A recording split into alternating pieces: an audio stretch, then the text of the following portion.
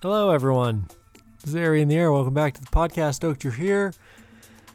Today, I have a conversation with my friend Greg Enriquez. Greg is a professor of psychology at James Madison University in Virginia. He is the author of the book, The New Unified Theory of Psychology. Greg has worked extensively at bringing coherence into the field of psychology. This is something that we will go into further in future conversations, but today we talk a lot about the collective nervous system, like what is happening in people's emotions, both individually and collectively with the pandemic, the tsunami of mental health and suicide that is arriving on the shores of humanity right now, and so much more. Greg is a very amazing person. He has an awesome presence. I really feel super safe with him. He's a curator of amazing conversations and is a great speaker and writer himself, and I so appreciate our continued conversations. As you'll notice, we start this conversation by talking about how this is our third conversation and only the first one that's made it to this podcast based on technical difficulties. Just disappointing, but true. So, without further ado, here's a little music and a conversation with Dr. Greg Enriquez. Also, don't forget, if you want to support this podcast, make sure you share and like and do all the things that help me wrestle the algorithm. And feel free to donate at paypal.me/Ari in the Air. Thank you so much. Here we go.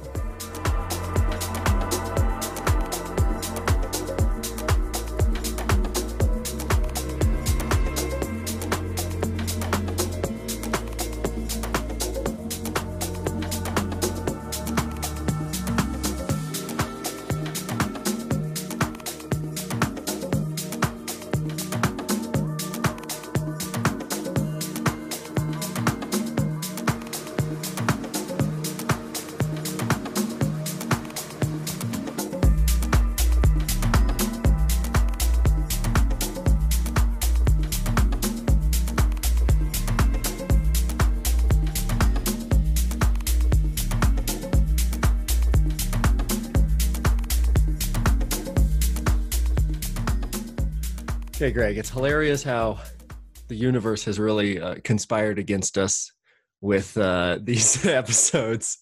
Somehow this is our third conversation and will likely be the first one to get posted to the podcast. But they were mind-blowing, man. We got to the center of the universe, but we really did. No, we really have made a lot of progress, and the dialogos that we come into every time is why we keep doing this together, and I really appreciate it. The first episode, we talked about the tree of knowledge and the incoherence in psychology and all the work that you've done about that. And then the second one, we really focused on the Calm MO, which I still, it's written on a whiteboard on my fridge.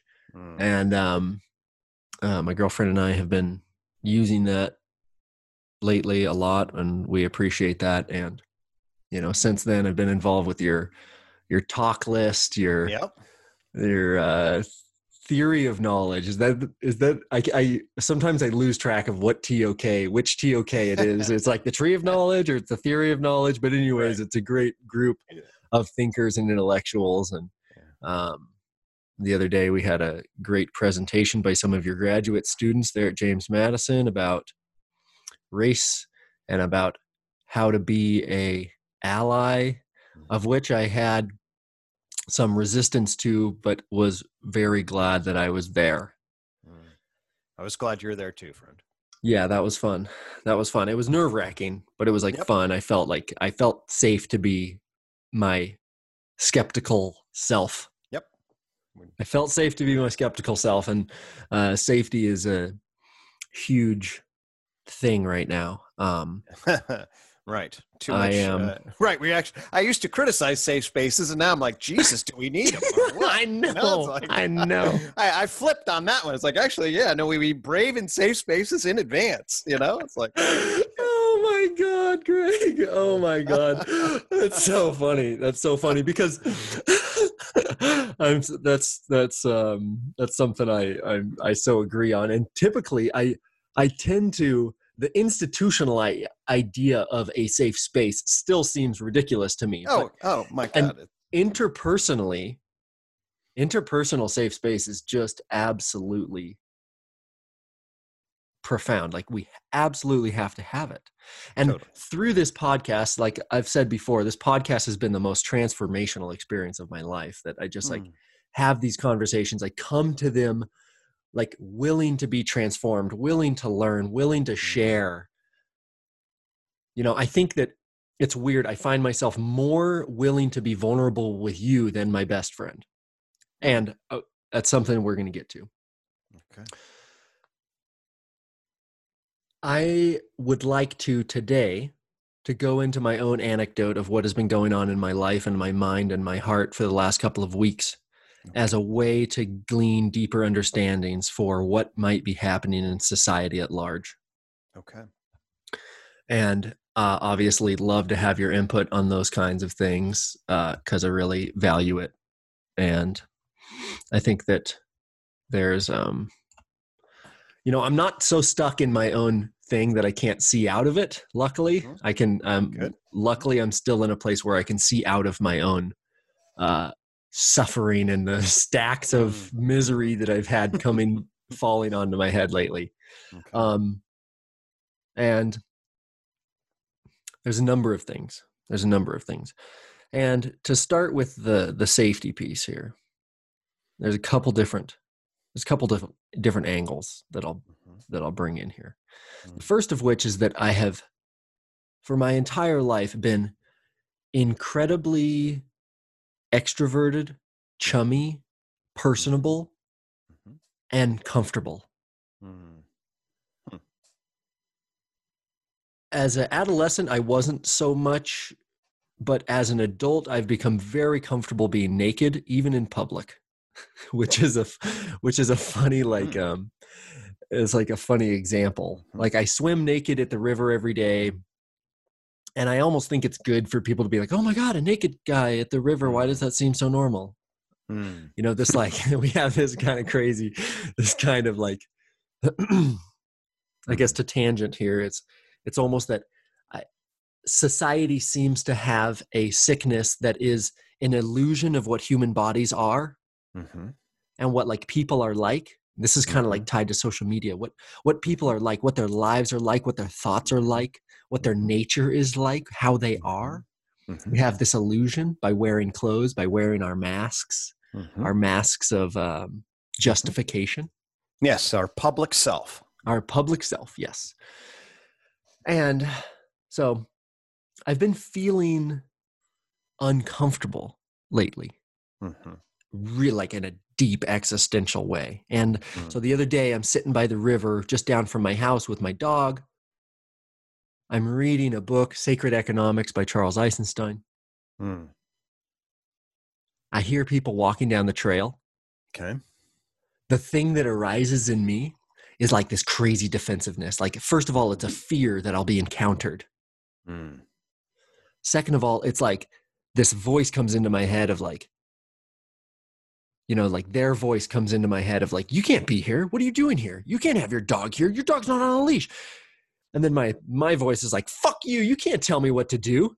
Right. Come say it to my face. Good. And I'm like, I see that. I'm like, holy shit, I'm so fucking uncomfortable here at like my favorite river spot. Like, I'm 3 minutes from there.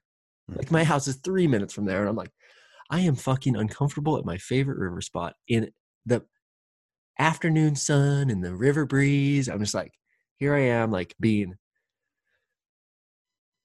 I'm having to defend my fucking existence. Right. Like, from one, it's like my activity or my location. But at the root of it, it really is my existence. And so I'm having a really deep discomfort. And as I start to noodle on this, I think that my discomfort is really closely tied to the quarantine, the pandemic, this like the thing that there's almost like this collective energy that we're afraid of each other, that we need to distance ourselves from each other, that we like even just the grocery shopping experience has so drastically changed, where typically you bump elbows with people looking for the parsley and you're like, oh, is that, and now like I'm at the like the organic produce aisle and people are just like waiting for me to leave there so that they can approach it. And I'm like, oh my God, this is such a weird thing for me. I'm so chummy and I'm so personable and I love strangers. And now this whole thing is really like, it's getting to me in ways that 2 months ago, I was like, this won't get to me. I'm fine. Why is everyone freaking out? What a bunch of pussies. I'm fine. And now I'm like, oh my God, it's like the collective experience is really getting to me. And so that's something that's my personal anecdote that, I've written about in my journal as the collective nervous system. Like what I might be feeling, I imagine is something that we are collectively feeling. And like, not just the tension from online hubris and self-righteous tension and drama, and just, I think the embodied feeling that the meta crisis is real, that our systems are fucked up. But there's two things. One is like, I'm feeling a discomfort at a level I've never experienced. Okay. That at times borders on what I would consider depression.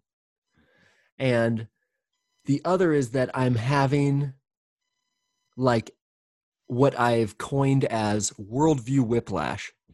Okay. That my conception of the world, my understanding of how things actually are, has changed so quickly and so drastically that my psyche, I guess, to put it concisely, it is the realization that the metacrisis is not outside of me. The metacrisis is not outside. Could you say that again? I lost that last. To put it eloquently, the metacrisis is not outside of me. It is like this scary realization of like looking out the window and being like, oh yeah, a bunch of peons, you guys are fucked, and then I'm like, oh God, the metacrisis is actually inside of me. All of my systems won't work. All of my systems aren't working. They're antiquated, they're outdated, they're dinosaurs, they're relics. Right. I'm a walking blue church. I'm a fucking walking blue church. And I hate the blue church. And so that turns the gun towards myself. Right. So why are you uncomfortable? And so, man, I am grateful. My best friend yesterday, he says, well, God, man, I'm so glad you have such emotional intelligence and vulnerability that you can actually see and say those things that are happening inside of you. And yeah, I feel like the pressure valve is not stuck closed like I think it used to be inside of myself. I find myself crying and I find myself journaling and I find myself sad, and those things are, they seem to be moving inside of me, which is good, or it seems to be good, but it's not without some level of confusion and misery. But yeah, I feel like my own anecdote here is pretty salient as far as what is happening in the world. Amen. Okay, so let's deconstruct what you just said. All right, so it's really important, and I think that anybody who's actually paying attention should be able to empathize. Okay, at some level. And what I mean by that, so I just listened to Paul Vanderklay. He talks to John Vervaeke occasionally, a pastor, reflective pastor. I don't listen to a huge number of pastors, but interesting guy. And what he just put, "We're all coming unglued" was the title. Okay. Right. So yeah, this is we're in a collective crisis, and individuals that are paying attention to it should have it internalized at some level. And be a fractal of it at some level. Okay. So that's part of the situation that we're in. So let's talk a little bit about your unique scenario. The particular energies that you bring as a strong extrovert. Okay. So you have a strong extroverted disposition. It means you're socially engaged, you're energetic, a quick form of relationships and involvement. Okay. And you obviously, through your sociality and your athleticism, you have received an enormous amount of, reinforcement for that, for good reason, because you're a competent motherfucker. Right? Mm-hmm. Okay. And you're right in the middle of your young adult transition around identity and connection. And now all of a sudden the fucking virus hits you, and sure, you have reserves at the first 3-4 weeks, 6 weeks, whatever, right? But the virus is taking some of the shit that makes you powerful and forcing you to back down in relationship to that. Mm-hmm. Right? It's boxing your ass. Mm-hmm. So powerful, athletic young men who feel boxed for 3 weeks, okay. 3 months? 3 years? Yeah. Fucking A. That's not going to sit well with the libido. Nope. So I hear you. If we stay at this extroverted part of you is getting boxed in, all right? And now you have to decide how much you're going to try to control it. And unfortunately, because it's high energy, to control it means you have to become a paranoid motherfucker. Right? And then you hate both sides of those things. Right? Mm-hmm. That's what I heard in the story you told me. Mm-hmm. On the river. Mm-hmm. Yeah, it is some kind of paranoia.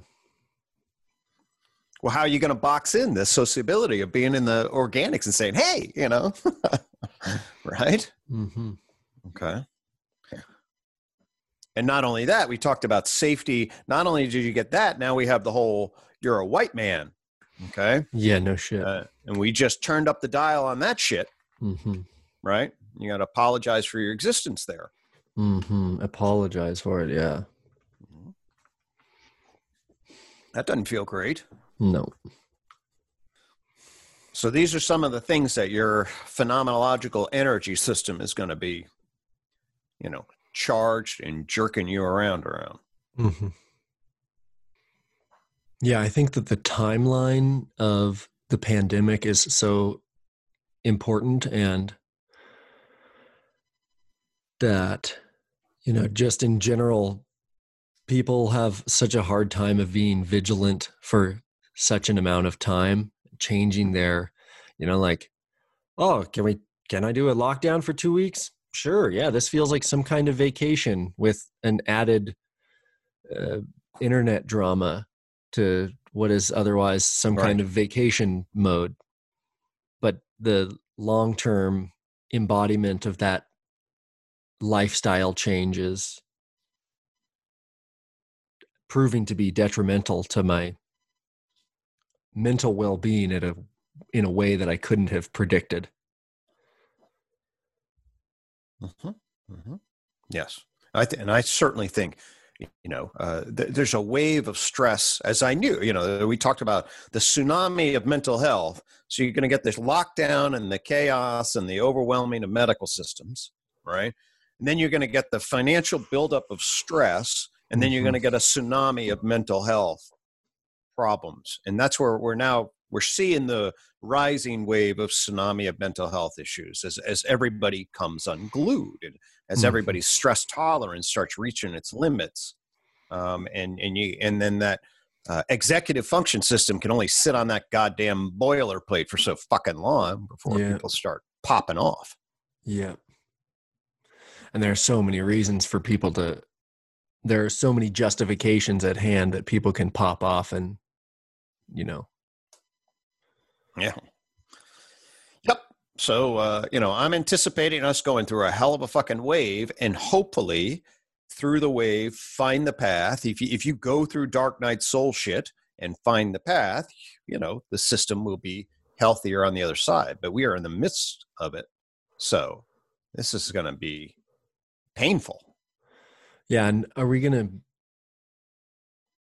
what are the metrics at which we're going to see this? Are we going to see depression, suicide. What are the likely outcomes of this tsunami? How are we going to see it in other ways than just our individual? Well, that's a great question. I mean, there's so many different systems that are now in the midst of wavering that we are in a gigantic moment of massive uncertainty. So I'm in no, I will tell you that prior to this, soon to the release of COVID and the shutdown, and then the release of this tidal wave, we were clearly tracking a 15-year-long mental health crisis at the aggregate level. I mean, in 2014, I wrote a blog that went viral. It's like the college student mental health crisis, because we were tracking. You could actually look at, and it's not that college students were per se of young people were troubled relative to, say, kids not going to college. No, it's just that we had good data on what college students were doing and youth. And basically we were seeing a youth and college student mental health crisis. What do we mean by that? We mean a tracking upward of levels of depression, in particular anxiety. In fact, anxiety just took off. Okay. So the levels of anxiety are standard deviation and a half, 2 standard deviations above where things were 30 years ago. Whoa. Yeah. Okay. And so you're looking at, so you're tracking that prior to all of this, and so now you add that, while some kids will adjust and then find their way, the numbers of them that are already in vulnerable situations that are then going to feel imprisoned by this and also terrified by what it means about their development, and then be collectively stressed and distressed as financial problems happen, as the world changes and uncertainty emerges about what are the paths of, it's going to be a problem. I mean, that's the understatement of the year. Yeah. Okay. And it's crucial. In fact, that's why we started the whole the whole idea of We Thrive was to try to lay the groundwork for creating a beacon of well-being communities where people could come together and form trusting relationships, and like you have safe space so that you can actually start to process what emotionally metabolically is happening. All right. So what we need to be doing is our emotional system is going to be reacting here. Okay. We're going to be anxious, which means we're facing threat. We're going to experience losses. And people are coming down the path that may not be safe. Okay. So you get active avoidance that way. We're going to be facing depression and the losses that, I wanted to graduate. I didn't graduate. I wanted to get this job. I wanted to have this money. These are the passive investment that I thought I could have. And now those things have greatly constrained. That's why economic depression and mass psychological depression, there's states of shutdown. Okay. And so anxiety, depression, and then you get a buildup of destructive rage, which tries to destroy the shit that's coming at you, especially if you have some people have internalizing conditions where they turn it inward. I'm a piece of shit. There's nothing I can do. I'm helpless. And others have an externalized, get this fucking thing out of the way. Okay. So that's that negative affect system. It's going to be charged. Are you familiar with David R. Hawkins, Power versus Force? I've heard of that, but no, I'm actually not. I'd welcome a little brief review on that. David Hawkins was a psychiatrist. He actually started the biggest psychiatry practice in America and ran it for 50 years. And he had an amazing history as in spirituality. When he was, when he was 6, he recounts having like a experience of awakening at school where he like realized what he was as a human, and then at 13 he had this crazy experience where he was delivering newspapers in Minnesota, where he grew up, in a big blizzard, and the wind pushed his bike over and spilled all the newspapers, and he was crying and tears freezing on his face, and he burrowed into a snowbank, and he had like his first like crazy psychedelic experience of oneness. Mm-hmm. And, you know, years later, as he, you know, was amidst the biggest psychiatry practice in America, he took 7 years and went to his cabin in the woods and contemplated and meditated and came back as a spiritual teacher and author. And essentially, Power versus Force, I guess what I was leading to was essentially he created a scale of emotion, from the lowest being shame. Oh, yeah, that's right. Mm-hmm. Maybe you've heard of this. The lowest being shame, and then it climbs out of shame to anger and rage. Mm-hmm. The level 200 being like the neutral level is integrity, where you would actually take responsibility. And then from there, the positive emotions grow.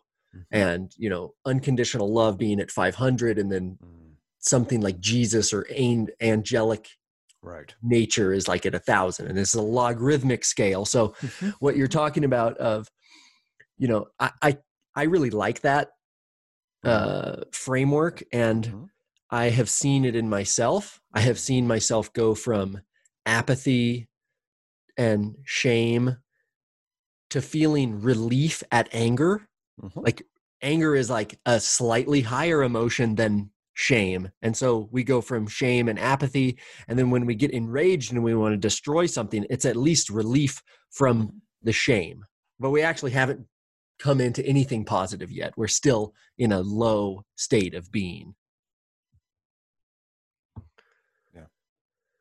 Yeah, I can, you know, I now recall encountering this, and that's going to have, from my vantage point, that will have some definite wisdom to it. You know, there's my therapist and philosopher side, which can embrace that. There's a scientist kind of side that's going to say, well, there's some specifics that I'd have to get into, but there's certainly there. So when you're at your smallest, so shame is fundamentally about it's worthlessness, inferiority. It's completely broken helplessness.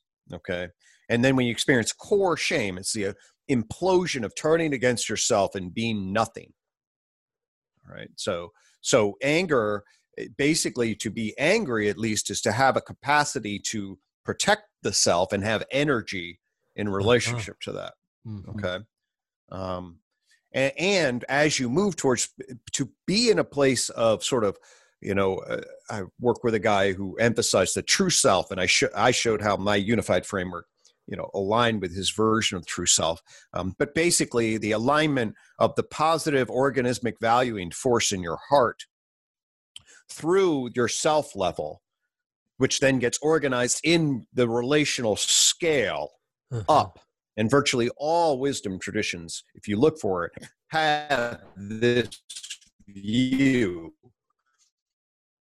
where kind of tendencies, okay, into your ego-based tendencies, and then to transcend the ego with love.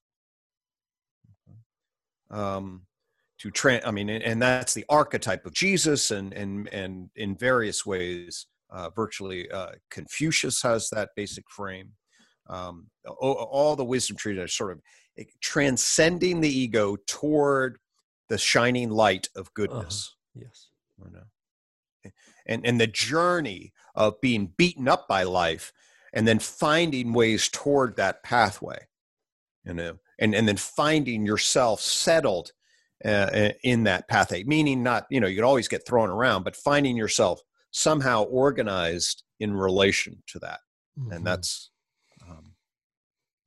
you know, that's the you know, the challenge, I think, in terms of the path journey towards wisdom before death.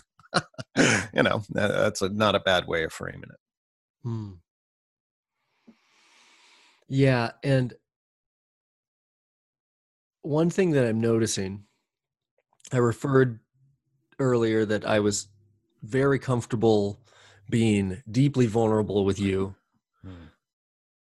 And that might be more so than my closest friends here. And one of my first podcast interviews in the meta crisis was with Rich Bartlett. And he said that he wanted all of his relationships to be therapeutic.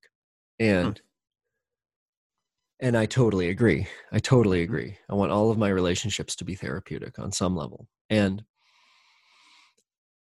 my best friend and I, we have a very high bandwidth relationship. And yesterday we were talking about this reality that I would be more apt to cry on a Zoom call to Peter Limberg than I would be in person to him.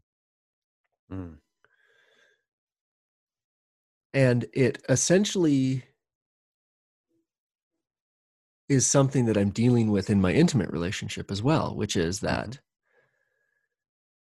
in the beginning of the relationship, there's some kind of, and this is more with my best friend, my male best friend, who's an athlete as well. There's some foundation of like challenge.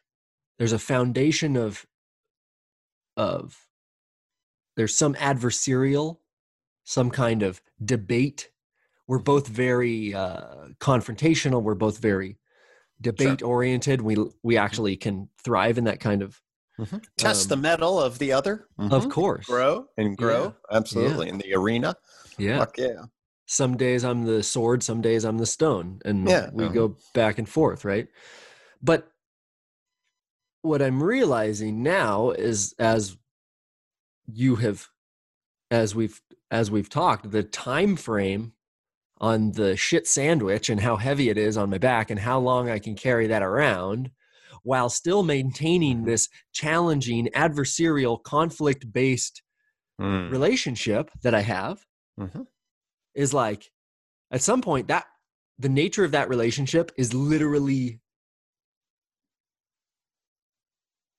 not fulfilling a need anymore. Like the need of being challenged, the need of like having something that's trying to temper me, like it's not meeting the need anymore because I feel so challenged. I feel like the world is trying to sharpen me, and please stop trying to sharpen me, Daniel. I really I just need you to fucking hold me. I need some help. I need to be seen. I need to be supported, because holy shit, man, I'm being sharpened from every other angle. And the thing about it is this, like, when you develop a relationship that is that has that nature from its beginning, absolutely, it seems really difficult to repattern your relationships. This is the experience that I have in my intimate relationship, is that I come to this like inquiry of like feeling, okay, we're at somewhere where we are somehow habituated into feeling hurt by each other in certain ways. And I feel like the person that you think that I am is not the person that I feel like I am. And I feel like it would be easier for us to break up so that I could let someone else create the image of how they see me, rather than try to deconstruct your image of me and then build it back up in a new way. So I think what I'm extrapolating from this anecdote is that literally this is the internal meta crisis. This is the interpersonal meta crisis, is that literally our relationships, our friendships do not meet the needs that we have in the meta crisis.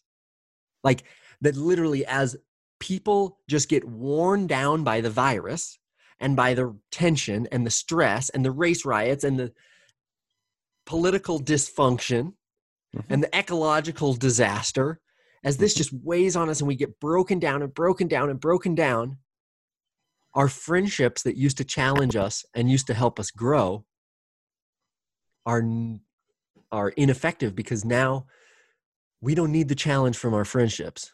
We need the support from our friendships. We need our friendships to be the safe space that we used to joke about, because what we used to need was tempering, and we used to need a hard stone to sharpen ourselves on. And now we need a fucking pillow. And now we need a soft shoulder to cry on, right? Mm-hmm. And in myself, it's like that's a tough transition for me to go from like fuck yeah, man right. to like woman, and almost like to zoom out. Archetypal. Yep. Yeah. Archetypally. Okay. Yeah. So there's a couple of different layers here. Okay. So one is, yes, the meta crisis is all of a sudden, we're in the process of transformation. Okay. All right. And thus the rules start to change. The stability of the expected pattern, is shifting so that now all of a sudden there's transformation. All right. And people will respond to the opportunity for transformation in different ways. Okay. So I'll give you a minor example of this with my own life. All right. Although there's several. I've gone through several different transformations in my life. The most major personal transformation was when I discovered the unified framework back in 1996, 1997. And in a short period of time of a year or so, I was a different fucking person in many ways. Okay. I went through a minor transformation, life transformation, starting in 2018. Okay. And without getting into it, I got in a fight with my program over Jordan Peterson, the students in my program, and a couple other faculty members. All right. And without getting into it, I essentially then I fell down the rabbit hole of the intellectual, dark, deep web and meta modern, and got to here. Not too many fucking full professor academics are hanging out in this space. It's true. Right? It's a dangerous place to be. And it's just not there. That's not where most people's heads are. Okay. Well, my relationship with the Blue Church Academy set me up for this. Okay. I was still dancing with it. I was like, oh, we're going to transform. We'll evolve. Okay. And then 2018, I was like, oh my God, there's so much institutional inertia. And I've been dealing with it for a whole fucking long period of time. Then I fall down the rabbit hole and start hanging out with Alexander Bard and, whatever, just all the people that are in this, Peter Lindbergh space. Right. Okay.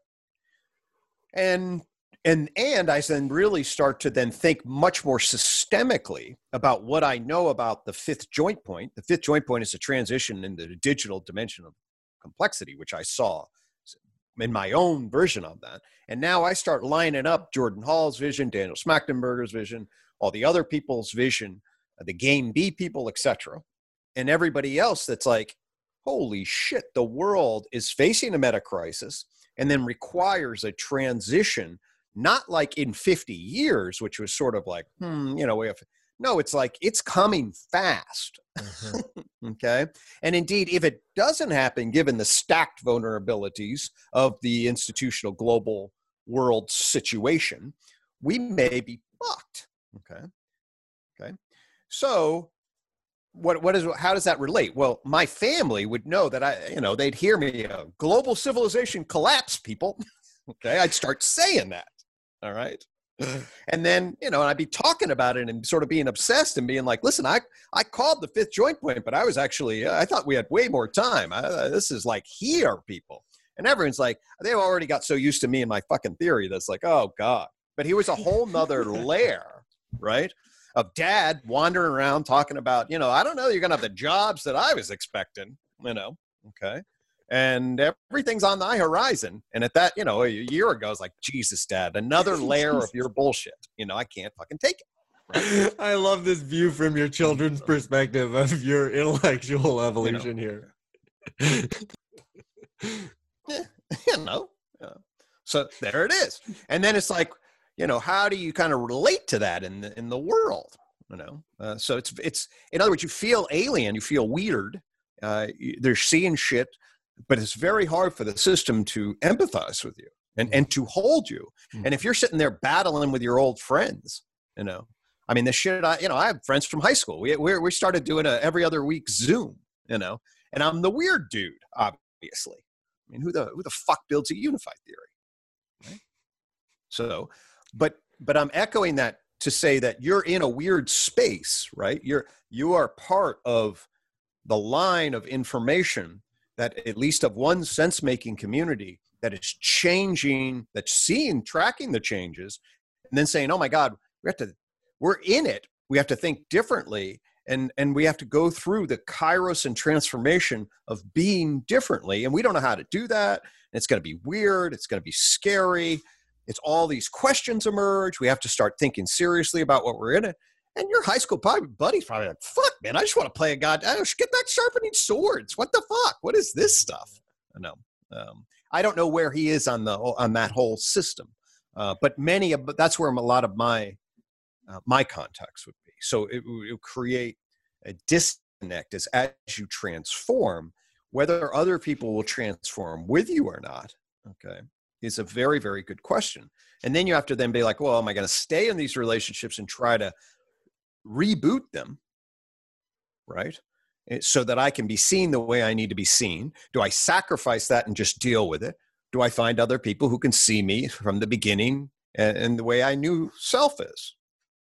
They're very, very common struggles, and it's the way you echoed them. Yeah, they're definitely struggles. They're definitely struggles. And I think that I could probably talk about the meta crisis externally ad infinitum. But the moment it comes in between my ears, it's like, it's a much heavier situation. Amen. A few things more intimate. Yeah, no kidding, right? I mean, this is like, hey, wait a minute, I live here. Yeah. Yeah, well, there you go. Yeah, it's like a NIMBY. It's like a NIMBY. I don't know if you've heard NIMBY, but that's an acronym. Not in my backyard. Right. No, right. you can't do that here. Not in my backyard. Yeah, well, you try to bully that thing out of there, and we'll see. Good luck with that. Right? You're going to bring your A game to the meta crisis and push it back. You know, you got a little thimble versus an ocean when you put it up like that. And so it's like, actually, I got to ride this fucking wave. Yeah.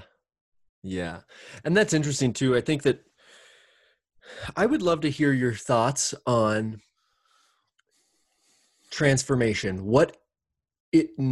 Because I feel this is something that I've felt is that if I am to transform, which is what I'm being called to do, right? If the meta crisis, if the world needs to change, I need to change. Mm-hmm. If there's racism, then I need to address that in myself.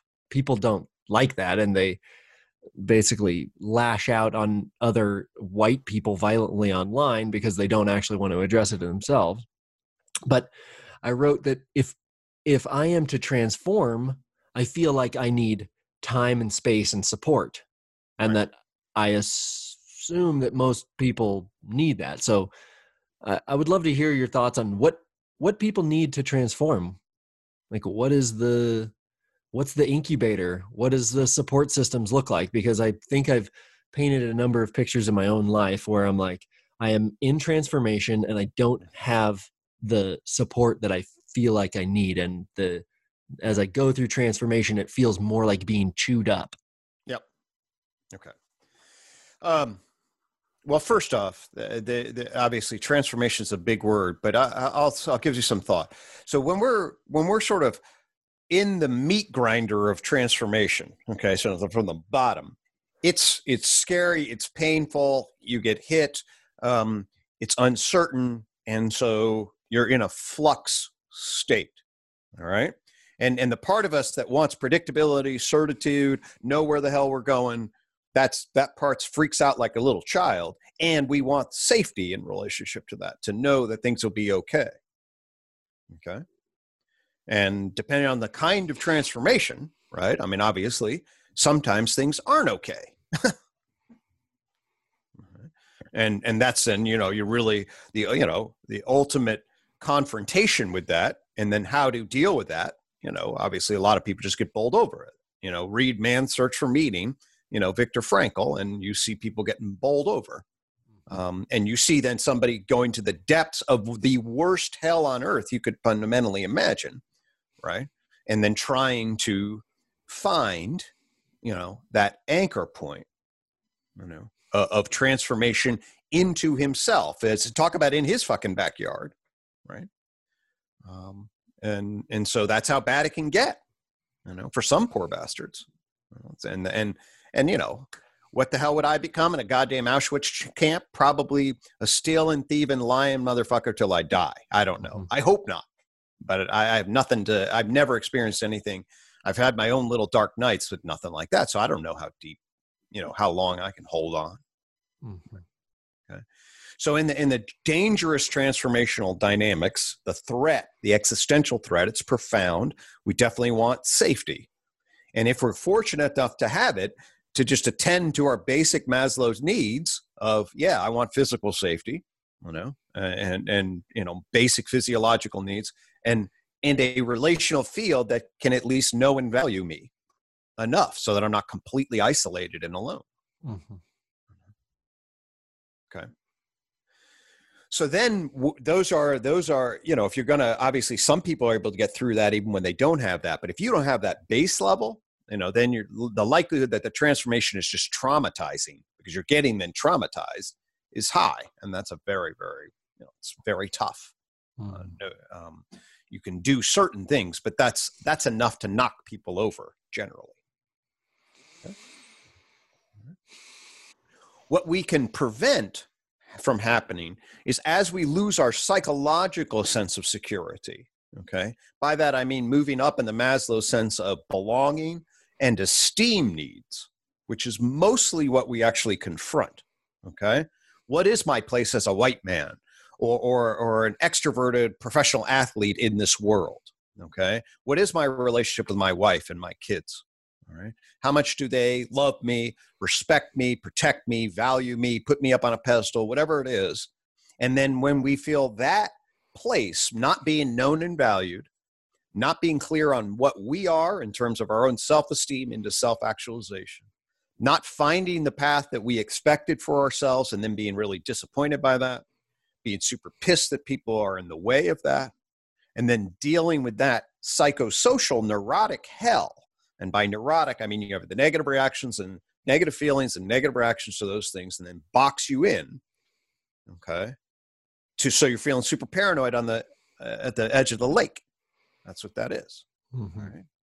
Now, what we can do, I believe, and this is the CalmMO is your shorthand for this, but basically to create the arena of adaptive transformation when people are in these kinds of states is to follow those principles.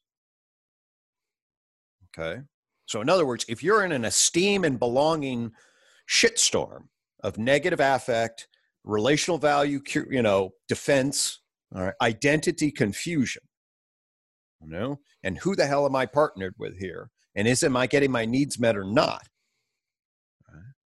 Then what will very often happen, the nightmare that we help in psychotherapy, what you see all the time, is a vicious cyclical psychodynamic process, okay, of people getting injured, getting defensive, splitting off their shadow, attacking another because of the vulnerable, and the other person's going through their own shit or gets sucked into the whirlwind of this person's shit, and then you boom. Okay, then it's a defensive, aggressive decompensation where hostility seems to be the strategy of protection, but it actually is a strategy of mutual destruction.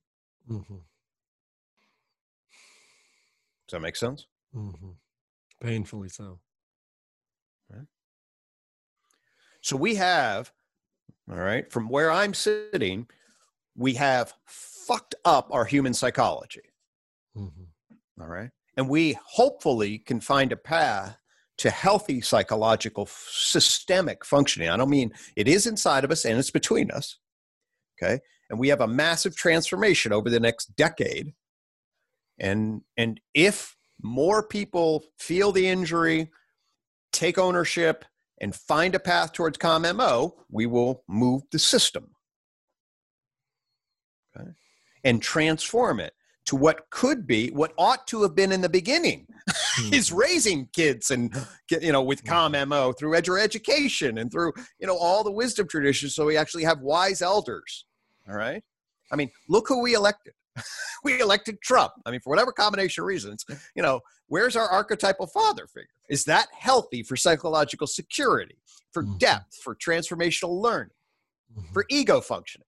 I mean, it's just and it's not Trump. It's just a sign of where we are. So we're going to have to figure out how to grow up. And in order to go there from here, it's not going to be easy. There's going to be a lot of betrayal, a lot of trauma, a lot of tragedy. Yeah. And I feel like the connection to the anecdote there is that at this point, it's likely that collectively we think it's easier to just tear the whole thing down and rebuild it than it is to reform it. Right. And that's part of the whole danger here. It's part of why I got a big fight with my program. It was the people that, in my estimation, who thought they understood simply what they understood partially. In other words, they thought they could reduce. So, there's a lot of people very concerned, appropriately so, I might add, with social justice inequities and dynamics. Okay. But then the idea that you can police language and microaggressions on your way to the promised land, all right, is probably not actually the full picture. Okay. Right. Goddamn, unfortunately, things are a lot more complicated and a lot deeper than policing people whose racism leaks out in implicit ways. It's just, that big issue, but that's, so there are a lot deeper issues in my estimation, foundational issues. And man, you're asking a system to go through foundational issues with a lot of vulnerability, as a lot of anxiety, stress, defensive loss happens. That's why occasionally I wake up crying in the middle of the night as I internalize the meta crisis and be like, we're in deep shit. There's no way human psychology is going to be capable of doing this. No kidding. So, and when you say human psychology there, you just mean like the human psyches, not the field of psychology, right? Right. No, I mean, our human we are asking ourselves, we have been poorly prepared. Okay. So we haven't been training well for this. All right. That's a mental health crisis before in the youth. The elders haven't been educating the right kinds of wisdom. So we haven't instilled the right resiliency. We are facing a very multi-headed new Hydra beast monster of the meta crises world. Okay. We now have all these different crazy, godlike, but insane producing weapons of the digital age. All right. And we have very, very limited connection to, shining lights of wisdom that are clarifying. So that you give all those tarot cards out, and I'm like, geez, that's not a good deck. It's not a good deck. That's not a good deck. You got to do a massive, quick transformation of a large number of individuals from a low starting point who are feeling fragile and defensive and are all of a sudden disappointed that the system isn't going to unfold it all the way they thought over the next 20 years. And then they have to rebuild something, into a wisdom ecology. I can see why it would go wrong. Yeah. It's not impossible to imagine. Man, that's a fucking big mountain. That's a big mountain to climb. Yeah, brother. That's a big mountain to climb. Yeah. I feel it in myself and I feel it around us. But I guess our choice is it's only destruction or creation. It's only like Zach Stein wrote in his article, a war broke out in heaven, that the war is fought and won or lost in the hearts and minds of every single person. That's right. So that's exactly right. Yeah. There's each of us, we're all part of this collective web. Okay. So we have we're a thread in the tapestry. All right. So it's both inside of us and between us. Mm-hmm. And what I tell people is that as long as we're not, as long as the chaos doesn't get super insane, and obviously for some people already is, and they've been living like this for a long time, but we can hold the Maslow first tier levels, okay, of physical safety, physiological protection, and just go through this at the psychological relational chaos level, which is hard. All right. But if we train ourselves to come out of a collective neurotic crazy time and reboot the proper way of thinking about ourself in relation to other, in relationship to wisdom, we can go through psychological craziness and come out the other side and have been transformed into a much healthier state.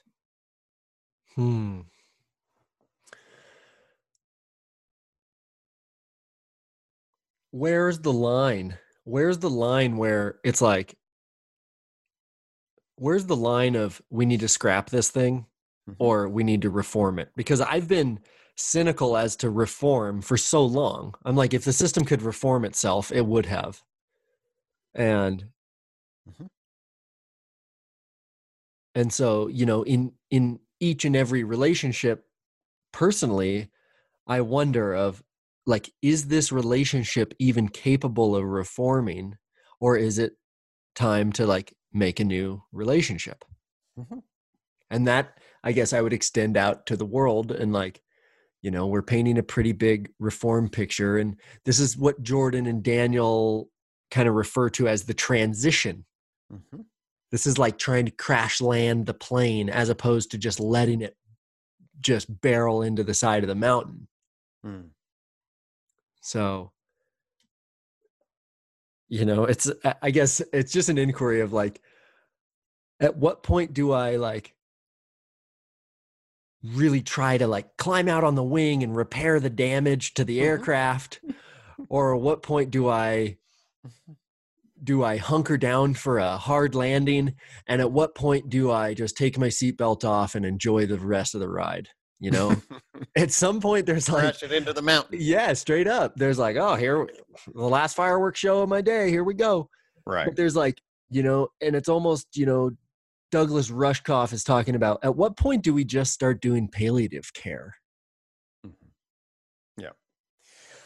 So, I mean, okay, so there are multiple different layers there, obviously. You have to look at it. So there's, meaning, let's start with local versus global realities, okay? So if I'm debating what to do with my relationships, that's one set. You know, when do I break a relationship? You know, a whole nother game space to play. You know, that's one set of questions. And there are parallels, okay? And then at the global level, you know, at the global level, for me, the place certainly that I want to play in the tapestry is the A to B transformation, you know, because that's the only way that I can be part of what would be maintaining a wisdom stance. All right, to scratch the whole thing, whatever the hell that would look like globally, okay, sets the stage for, you know, I mean, what does that mean? Obviously, if the thing's coming down, it's coming down, but you don't want to be anybody pushing buttons to make it come down. Yeah. You know, so if any mad scientists would say, well, they're all fucked, so just push a button on them, it's like, you know, I would not want that. That's not, certainly not my vision. I don't want to be button pushed myself. Yeah. You know? So, you know, for me, and this is the mindset of a therapist is often certainly ones that work the way I do, which is about cultivating adaptive living. You know, it is awareness and acceptance of where you are, and some pathway about where you want to be, and the right mindset for the journey, you know, basically. And I see that at a macro level. So where the fuck are we? How do we accept where the hell we are? You know, where do we want to be? And what's the right mindset for that journey? So. Yeah, I think that you kind of summarized my reluctance to the Black Lives Matter movement as, it's almost like I don't trust who's pushing that button, who's like trying to tug the whole thing down. I don't trust the people who are ready to burn it down, who have come out of their shame and their oppression and into rage and want to bring the whole thing down under those emotions, mindset. Right. So that's the national level. So we need to have a national level discourse. But yes, if you believe that the United States of America is a forever corrupted institution that engaged in colonial domination and oppression and ruined people's lives irredeemably. Well, okay. I mean, there's a narrative to be had for that. Yeah. If you're a Native American, I probably have that narrative, right? But for Americans to have that narrative about what we are, okay, is a very, very, it's basically, what are you actually saying in relationship to what are we going to do? How are we going to be in this world? Okay. There's a national identity. I am a proud American. I don't mind saying that. I think of all the various countries, that have been on the planet, it has its original sin with racism in a brutal way. And like all the other damn countries, it was both racist and sexist. It has massive problems, and all the other countries have massive problems too. So I haven't found any utopias out there. So it's all human comparison. Mm-hmm. Okay. The grass is greener syndrome. This idea that there's any, maybe actually there were interesting hunter-gatherers that may have lived in pretty interesting harmonies and relational equality and things like that, but not civilizations. Civilizations have been unbelievably hierarchical from the beginning and brutalizing the people on the bottom. That is, and we've gotten better in many ways. That's the thing. We definitely, I don't buy it all through, but I read Steve Pinker's Enlightenment Now, and I encourage everybody to do so. Of course. Right? There's an enormous trajectory of positivity. Of and course. And remember availability, Houston. We have all of this information technology with a media that wants to push the button and say, this is a horror, this is a horror, this is a horror. How could you? Right? And we have all this capacity to detect. So obviously we wake up with availability here. This is horrible. Well, actually, no, we're less violent. We're more kind. We're more tolerant. We're moving towards exactly the ideals that somebody like Martin Luther King laid out for us pretty clearly. And well, shit, no need to push the button on that. Yeah. Jesus.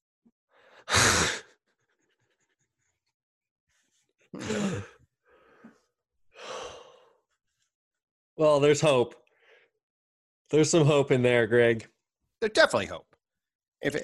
There's definitely hope. So there's for me at least, the future's got a wide berth of between heaven and hell potential. Uh-huh. Okay, which is the so I tell everybody on the the podcast I'm on, it's like the Kairos of the moment calls for the best of our characters. Yeah, and that's what I hope will be realized. And if that happens, the other side of this thing may be something very glorious. I love that. That's a perfect place to sign off today. So, all right, brother, I appreciate you having me here. And it's good to have a third conversation. That is the first. Yeah, the third of many, Greg. All right. Well, I'm happy to come back and narrate and dialogue. Well, thanks so much, man. Really appreciate your time. Thanks for having me. Love you, Greg. See you later, buddy. Peace. Okay, you guys. I hope you like that. I really appreciate Greg and him coming on the show. So, if you guys want to support this show, consider donating. That's paypal.me/airintheair. You guys stay healthy, stay sane, stay safe. We'll see you on the next episode. Peace.